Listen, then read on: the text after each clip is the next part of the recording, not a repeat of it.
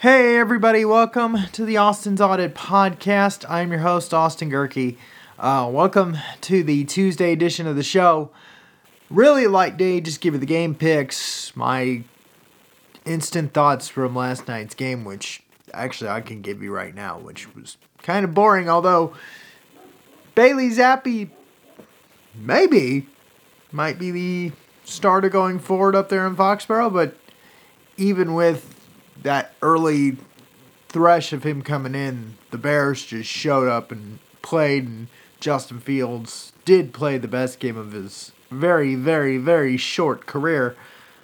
But, it's another win. Bears moved to 3-4. I think let me double check on the Patriots record. Let me see there. Hopefully there we go. Let's go to the scores. Standings. Yeah, the Patriots are 3-4, so they're 3-4. The Bears are 3-4. All right, that's.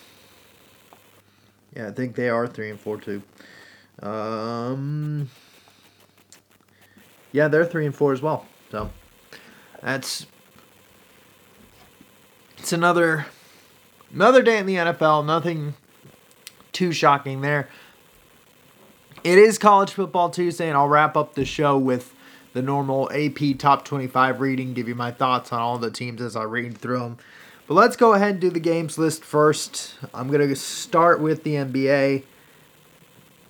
And then I'm going to start with the NBA first. And then do the NHL game list. And then I'll wrap up with College Football Tuesday. Only 4 games on today in the NBA. I got the Wizards over the Pistons, the Mavs over the Pelicans, the Clippers over the Thunder, and the Warriors over the Suns. Those are your winners today. Again, Warriors, Clippers, Mavs, and Wizards. Those are your winners in the NBA tonight. For the NHL, let's do those games today. For today, I've got the Bruins over the Stars, Blue Jackets over the Coyotes, Red Wings over the Devils, the Wild over the Canadiens, the Avs over the Rangers, the Panthers over the Blackhawks, the Penguins over the Flames, the Sabres over the Kraken, and the Lightning over the Kings. Let's see. Oh, and the Golden Knights over the Sharks. So again, the winners tonight: the Golden Knights, the Lightning, the Sabres, the Penguins, the Panthers, the Avs, and the Wild. Those are your winners tonight in the NHL. Oh, and the Red Wings, the Blue Jackets, and the Bruins. Those are your winners in the NHL tonight. With that, I'm going to go through the news headlines very quickly just to see if there's anything interesting over there.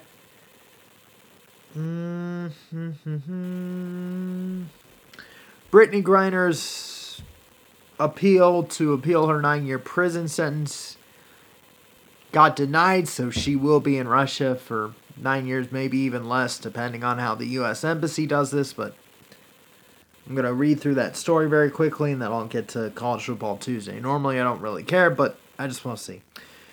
Moscow court rejected Brittany Griner's appeal of her 9-year sentence on a drug charge that U.S. and international officials have called an illegitimate proceeding. U.S. officials have said that they believe Russia will eventually send the WNBA star home in a prisoner swap, but have expressed frustration over what they say is Russia's failure to respond to the significant offer the U.S. made in June. So, congratulations, Brittany. You ain't coming back. Bye-bye, girl. Anyway. Otherwise, the other news story here. A post-game interaction between two game officials and Tampa Bay Buccaneers receiver Mike Evans did not involve a request for an autograph. Following the Bucks' 21-3 loss Sunday to the Panthers, 13:40 a.m. Fox Sports captured videos of the side judge Jeff Lamberth and line judge Trip Sutter calling Evans his name. Evans then wrote something on a card they handed him. Following conversations with the individuals involved, however, the league determined that Lamberth and Sutter weren't asking for an autograph. The league did not specify why they called out to Evans, nor what was said during the interaction. In response to a follow-up question, an NFL spokesman said the league had no other details to share. So then why is this a story? I mean, granted, I read this story yesterday where the NFL is investigating that a couple refs were allegedly getting an autograph from Mike Evans. Turns out the NFL saying, nope, nothing there. Then why is it a story? Seriously, I'm reading this now and I'm going, well, then why is it a story? If there's nothing to see, why is it here? But either way. Okay. Just needed to go through those because, this is only 6 minutes, so. Alright, college football fans, this is your day. Let's go ahead and do this. Go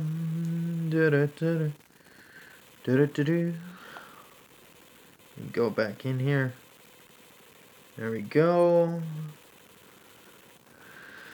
Alright, for my college football fans, here we are for the rankings for this weekend. As the playoff ones are getting closer, I always get confused by this. This is what the playoff rankings will get revealed, I believe, next weekend. Not this weekend, but they will get revealed next Tuesday. That's, in fact, why I called Tuesdays College Football Tuesdays.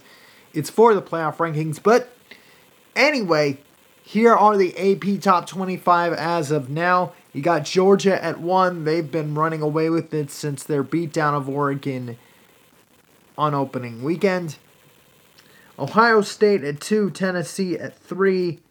Michigan at 4. Clemson at 5. Despite their narrow win over Syracuse and DJ Uyungale's benching. Still iffy for Clemson at 5. Alabama at 6 with Bryce Young's return. TCU at 7. Oregon, after their huge win at home over the Bruins, it's at 8. Oklahoma State's at 9. USC's at 10. Tied with Wake Forest. I never thought that a poll would need a tie, but there is a tie. Wake Forest is tied with USC for that. UCLA is at 12. Penn State at 13. Utah at 14. Mississippi State or Ole Miss at 15, Syracuse at 16, Illinois at 17, LSU at 18, Kentucky 19, Cincinnati at 20, UNC at 21, Kansas State at 22, Tulane at 23, NC State at 24, and South Carolina, the other USC, at 25. So those are your rankings there. As far as the games go, everything seems status quo there for the top 25. Again, the one game I did watch, Oregon and UCLA. UCLA did come back down to earth. I do think they'll bounce back this weekend. But Oregon, it is going to come down to Oregon and USC in my opinion. I don't think Oregon's going to play USC this year. In fact, let me take a look at their schedule. The remaining schedule for the Oregon Ducks, who right now lead the Pac-12.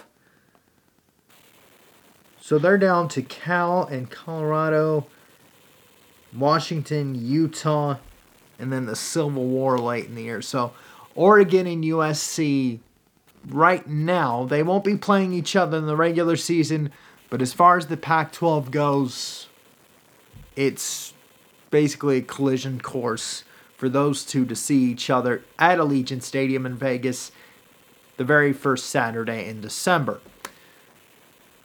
As far as the other conferences go, the SEC is basically par for the course. It's another Alabama and Georgia rematch In the ACC, it's Clemson's to lose, although Syracuse and Wake Forest are kind of hanging around in there.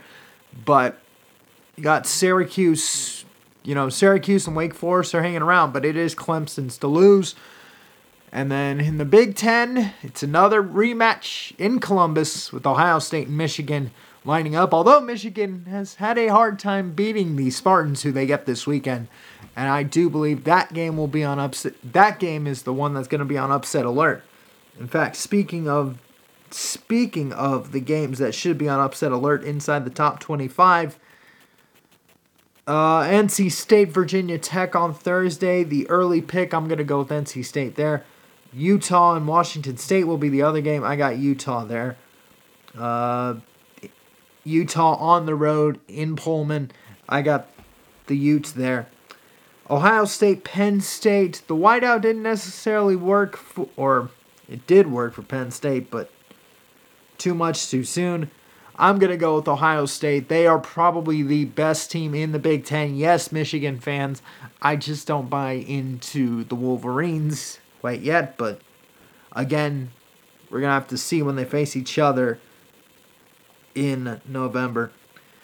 I got Ohio State over Penn State, TCU over West Virginia. Again, this is only the top 25. Notre Dame, Syracuse. I'm going to go with the Irish in the upset in the Carrier Dome. Georgia, Florida, the game in Jacksonville. I'm going to go with the Bulldogs. Too much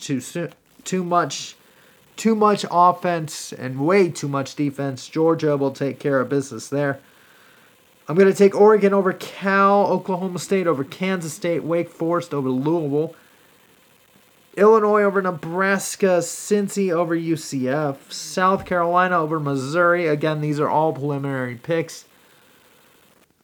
Tennessee over Kentucky, USC over Arizona, and yes, this is the game on watch alert. Michigan State, Michigan, upset alert. I'm taking the Spartans over Michigan in the big house. I think Michigan State will find a way to slow down Blake Corum, make J.J. McCarthy have to throw the ball at least more than 20 times, and Michigan State will pull off the upset there. Ole Miss over Texas A&M. Texas A&M has fallen off a cliff really since their loss to Alabama, which kind of calls into question, really. And I'm just going to throw this out there. It's just a random opinion at this point. But remember when Jimbo and Saban were bitching at each other over, Saban's accusing A&M of using NIL deals to get all these best recruits? Yeah, what about those great recruits that A&M has? Since their Alabama loss, I believe they've lost, 3 straight now? I'm going to take a look at their schedule very quick. But I think they've lost 3 straight since. And then the final ones, I'm taking North Carolina over Pitt and UCLA over Stanford. But anyway, let me take a look at A&M. Since their loss to Alabama, they've lost... Oh, no, hold on.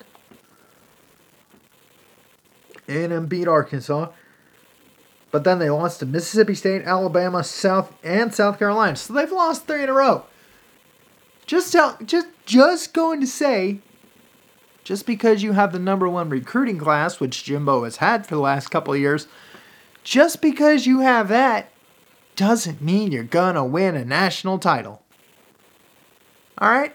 So when I hear these storylines of, Saban's bitching about Texas A&M getting the best recruits, they're using NILs, they're cheating. Meh. Really? Because A&M has knocked themselves out of really any shot of being a contender at anything other than a bowl game. That's about it. A bowl game probably that will happen before Christmas. The way Texas A&M is playing. But that's just me. Alrighty, guys. I know it's a slow news day. Tomorrow's going to be no different. But thank you for listening and watching the Austin's Audit Podcast. I've been your host, Austin Gerke. Peace. Peace out. I'll see you guys tomorrow. Don't forget, you can listen to this show on Podbean. Just search for the Austin's Audit Podcast.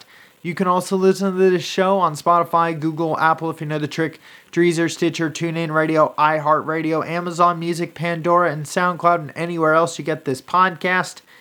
You can watch this show on Rumble, either by downloading the Rumble app on Google or the Apple stores. You can go on rumble.com if you're sitting at a desktop right now. Search for the username ADGurkey. That is AD. G as in girl, EHRKE. Again, that's AD, G as in girl, EHRKE.